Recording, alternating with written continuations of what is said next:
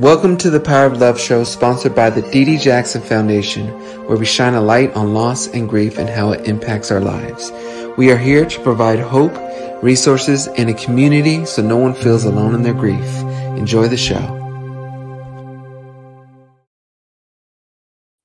Welcome to the Power of Love, sponsored by the D.D. Jackson Foundation, where we shine a light on loss and grief and how it impacts our lives.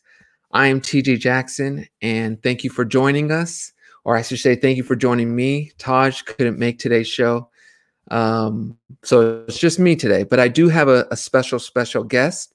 But before I get into that, I would like to say that I'm live right now on the Power of Love show on Facebook and YouTube. Remember, I am not a licensed therapist. I am just an ordinary person who has experienced loss in my life. I've learned from it. I've grown from it, and I like to share what I've learned in an attempt to help you get through whatever it is you're going through. Saying that, if you need professional help, I urge you to seek it and to find it. Do not just rely on me. Now, for those of you who watch our show or listen to the show, you know it's usually us, but I'm doing this one on my own. Again, I have a special guest who's going to be joining me in just a minute. But I obviously have to get through the disclaimer before we get started. All right, I'm going to jump right in. I'm not going to talk about my week and how it went and all that good stuff. I have a special guest who's joining us. It's a council member of the city of Los Angeles. Now, if you guys know me, I don't know much about politics and all this works. You may be lost a bit with me. That's some of the stuff I'm going to ask our council member to kind of, explain it to me, how the process works. And that's pretty much it. So without further ado, let's welcome in Councilmember John Lee. Councilmember, how are you? I'm good. How are you doing? Thanks for having me on. Thank you for joining the Power of Love show. I have to say, when it comes to politics, when it comes to things like that, I don't really understand much. I know we have a president. I know we have a governor. I know we have a mayor in the states, in each state. I could have assumed there's people in the city levels who have to make decisions on how best to, I guess, run a city, but I didn't know the term, and I don't know, how long they run for or any of the constraints or anything that they have to deal with. So I'm asking you, Councilmember, for and when we have a lot of viewers from around the world who may not really understand how the states work in general. So if you can, just give us a brief summary of what you do and the position you hold and why it's important. Okay. Well, thanks. Happy to do that. So as you know, we have the President of the United States, the governor, and in our executive part of the branch of the city of Los Angeles, Mayor Garcetti fills that sort of role. So he's sort of the head of the city. As you know, in American politics, there are checks and balances. And so we have the Senate and Congress up in Washington, D.C. to balance out the powers with the president. And that's what our job to do here in the city of LA. We're the legislative body. So we make the laws. The mayor enforces those laws. And what we're responsible for is really all the different quality of life issues that happen throughout your day. Like when you wake up, you flip on the power, turn your lights on, that's the city. You turn on the water to brush your teeth. That water just doesn't magically get there. That's our responsibility. But when you go out, walk on your sidewalks, drive on the streets, police and fire that are there to protect you, sanitation, when you put out your trash, it has to go somewhere and you have to have a collection agency. When you see a stop sign, that's us. When you see a stoplight, that's us. So all your sort of daily quality of life issues is what the city oversees. And so we have a council made up of 15 members. So each of the members have their own district, which represents roughly around 280,000 people. And so there are about a little over 4 million people in the city of LA. It's broken up into 15 districts. And so we represent those areas. So I represent the northwest part of the San Fernando Valley. Chatsworth, Granada Hills, Northridge, Porter Ranch, West Hills, Sherwood Forest, little small sliver of Reseda, little small sliver of North Hills. Those are all teams I played against in Little League and have fond memories of winning some games and losing some games. But I played softball against some of your family members back in Burbank, and the Burbank that's right. It's was a little wonderful. younger. I love it. Anyway, again, thank you for joining us and thank you for explaining that. Let me ask you, because is this your first term? I saw that in August of 2019, you were elected to the board. Was it a re-election or an elect? No. So what happened was the council member that was here before, the District 12, he decided to not fulfill his full term. So there was a special election. So I won that election in August of 2019. Now the normal election would have happened in March, which we just had. So I was only going to be in office for a short time, and then I had to run for re-election. But lucky for me, I did win my re-election, and now I'm in office for 4 years. Got it. That helps explain things, because I was wondering why August, and it's an odd number because I'm normally used to things happening in the even number, so that helps explain it. So here's my question: you are freshly minted into the office, and then you get the coronavirus pandemic. So that has to create in itself. You already have challenges that being reelected or being elected in an off term or in a special kind of way. And then you get the coronavirus pandemic. How have you been able to deal with that? And then what's been the biggest challenges for you in making sure everything goes as well as possible? So no one expects to get elected and then all of a sudden a global pandemic breaks out, right? And but in politics, you have to understand that everything is unpredictable, and it's times in crisis that we are in right now is when government is supposed to step up the most, okay, to try to help people. So really, in the beginning, I can honestly say I've never been through a global pandemic before, so there's no playbook on which to go to. We had to make quick decisions on what to do. And those decisions were going to affect lives, and so we quickly responded, because once you decide that the numbers are great and you have to make some changes, it's already too late. We had to act quickly, and I honestly think because we acted so quickly in the city of LA and in the state of California, we really saved lives. Then that transitioned into, okay, now we have seniors who are stuck in their homes, who don't want to feel that safety. We had markets being overrun with people, panic shopping.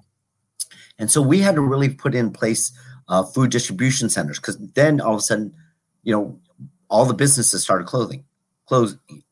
So people were out of jobs. Stimulus package hadn't been passed yet. So we had to figure a way how the most efficiently raise money to try to feed as many people as possible. Wow. And I commend you. It was hard enough doing it for my family, and to have the weight or the idea of having to do the best job you can to protect your areas and the cities you represent, or the neighborhoods you represent is commendable.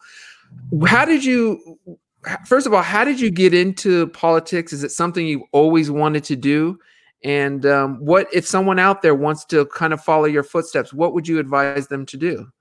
Well, you know what? I always say this. I had weird, strange Korean parents.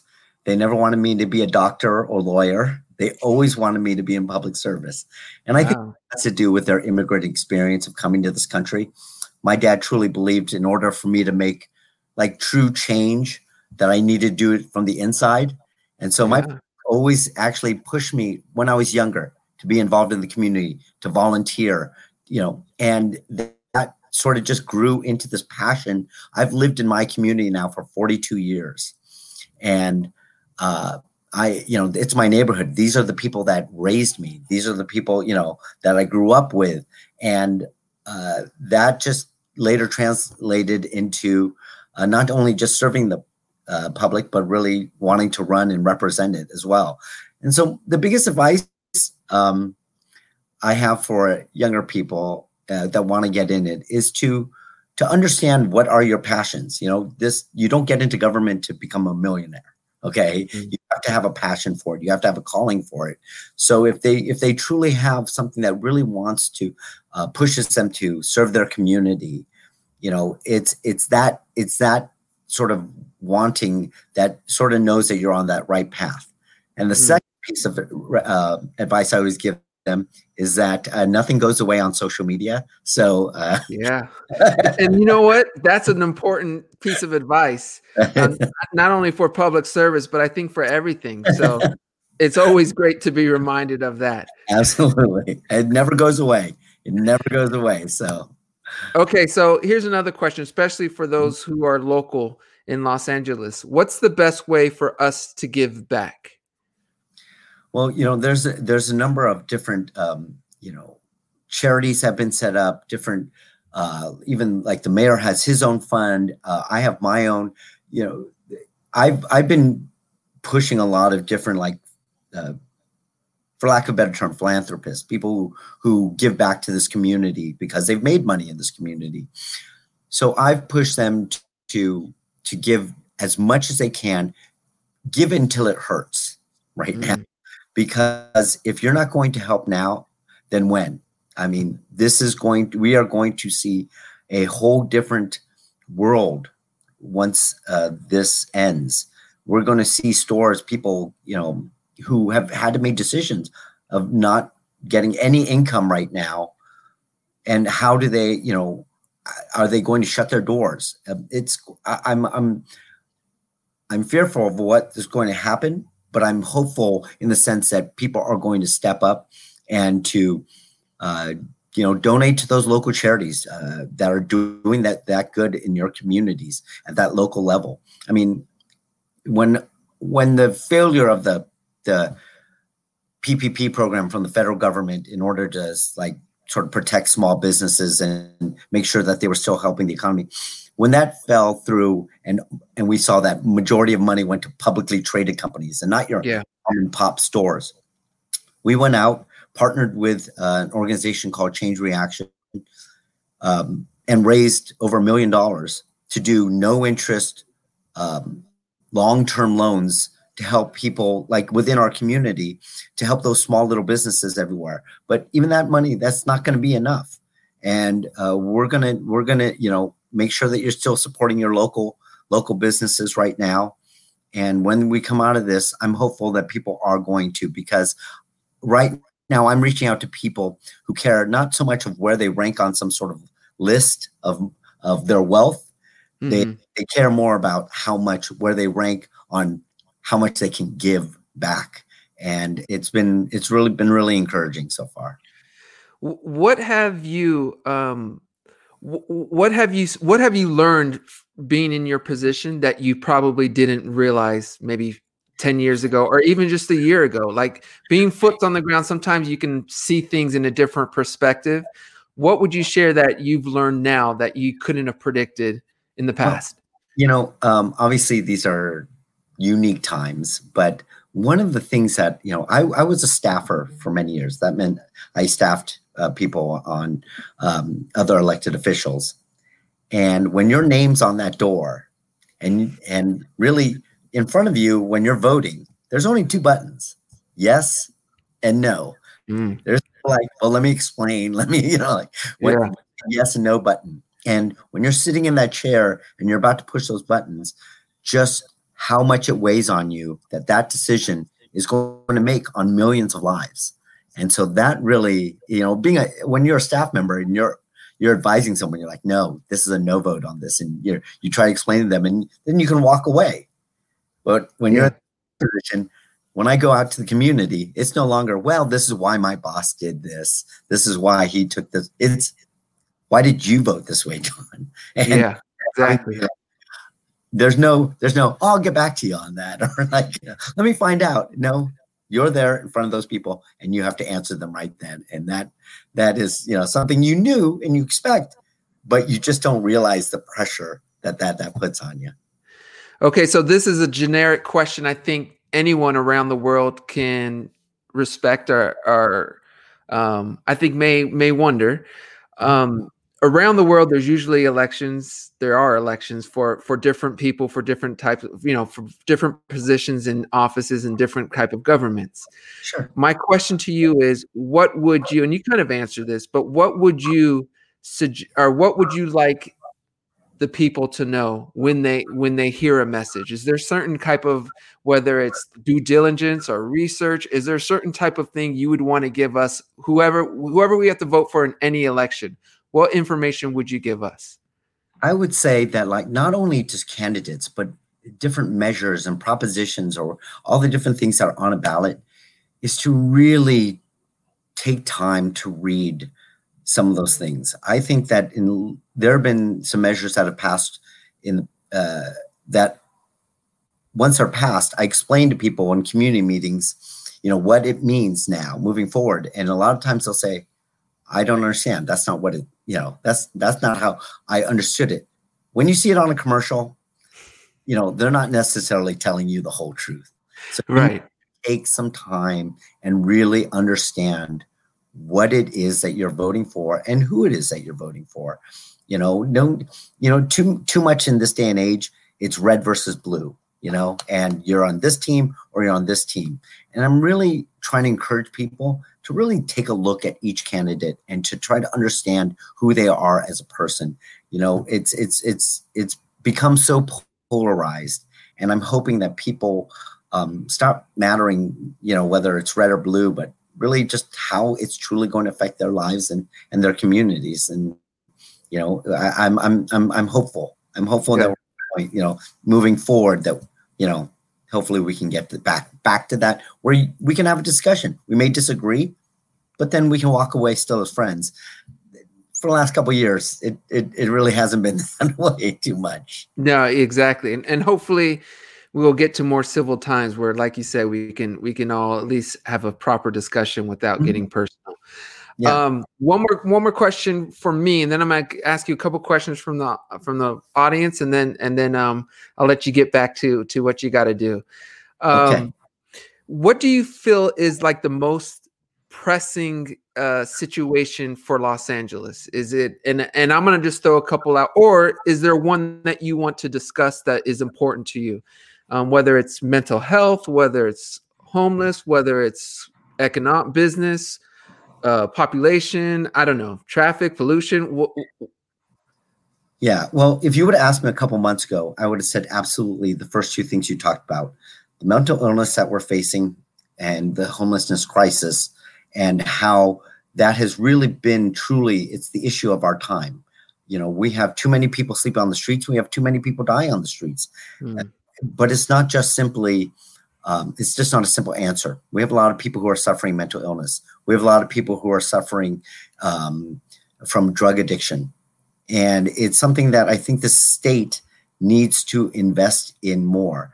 Unfortunately, because some of the laws that we've passed recently, nobody really hits rock bottom anymore. And they're never given that sort of choice for drug rehabilitation or, maybe incarceration. But now, right now, my focus is clearly on the economics of LA. I need to protect more people from becoming homeless.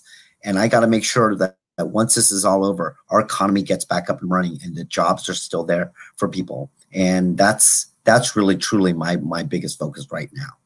Great. Okay, a couple of questions from our viewers. Casey Johnson wants to know, what's your biggest fear as a council member or as a councilman? Oh, well, I think, Casey, it goes back to that yes and no button, is that you try to make sure that you understanding subjects and you're understanding a topic, but that the fearfulness of maybe voting some way and understand down the road, not seeing certain consequences from that vote that you took. And so that is definitely, something that you're always fearful to make sure. And that's why, you make sure you study and you research as much as possible, because you want to make sure you understand all the implications of something you vote on. Great. Toria wants to know, what is the best and worst part of this job? Well, the best part is definitely working with the community. I'm a field deputy at heart. That means those are the members of my staff that go out there, work with the community on the different issues they have, or whether it be beautification projects or I really got involved with a youth center. It's Devonshire Pals. They were a youth center that I grew up there was an area in my neighborhood where you just didn't go because it was the highest crime, highest gang activity. 10 years ago, we built a youth center there, and we wanted to give the kids across the street an opportunity that they may have not had before. And after 10 years, juvenile crime has gone down 40% in that area. We're no longer just facilitating a relationship with these kids in our community, but we're actually moving them forward with jobs, understanding about new opportunities for them. And a lot of them, I'm proud to say that we have two, Ivy League, kids that got accepted to Harvard and Brown University recently. And what a change around that's been. So when you see things like that, when you have the ability to work on things that directly affect your community, that's definitely the best part. The worst part is definitely that our communities are so big, and we, the community group that meets on Thursday, they don't care that you were at a meeting on Monday, Tuesday, Wednesday. They want to know why you're not there on Thursday.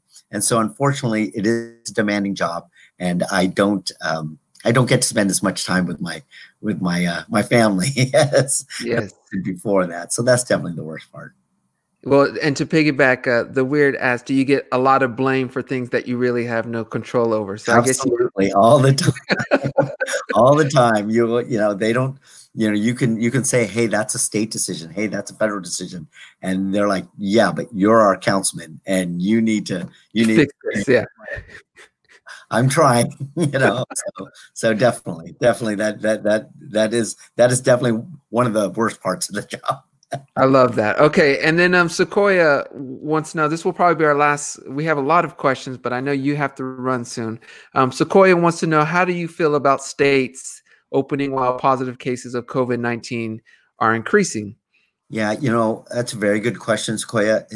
It's going to have to be like an incredibly thought out balance, because while we need to make sure that we're saving as many lives as possible, but what I see also are these mom and pop stores every day that take a look and they say, well, how come, these, you can practice social distancing, you can practice safety in ways where, some of these larger stores, because they have a market like a Walmart or Target, but now they're allowing the other sections of those stores to open up.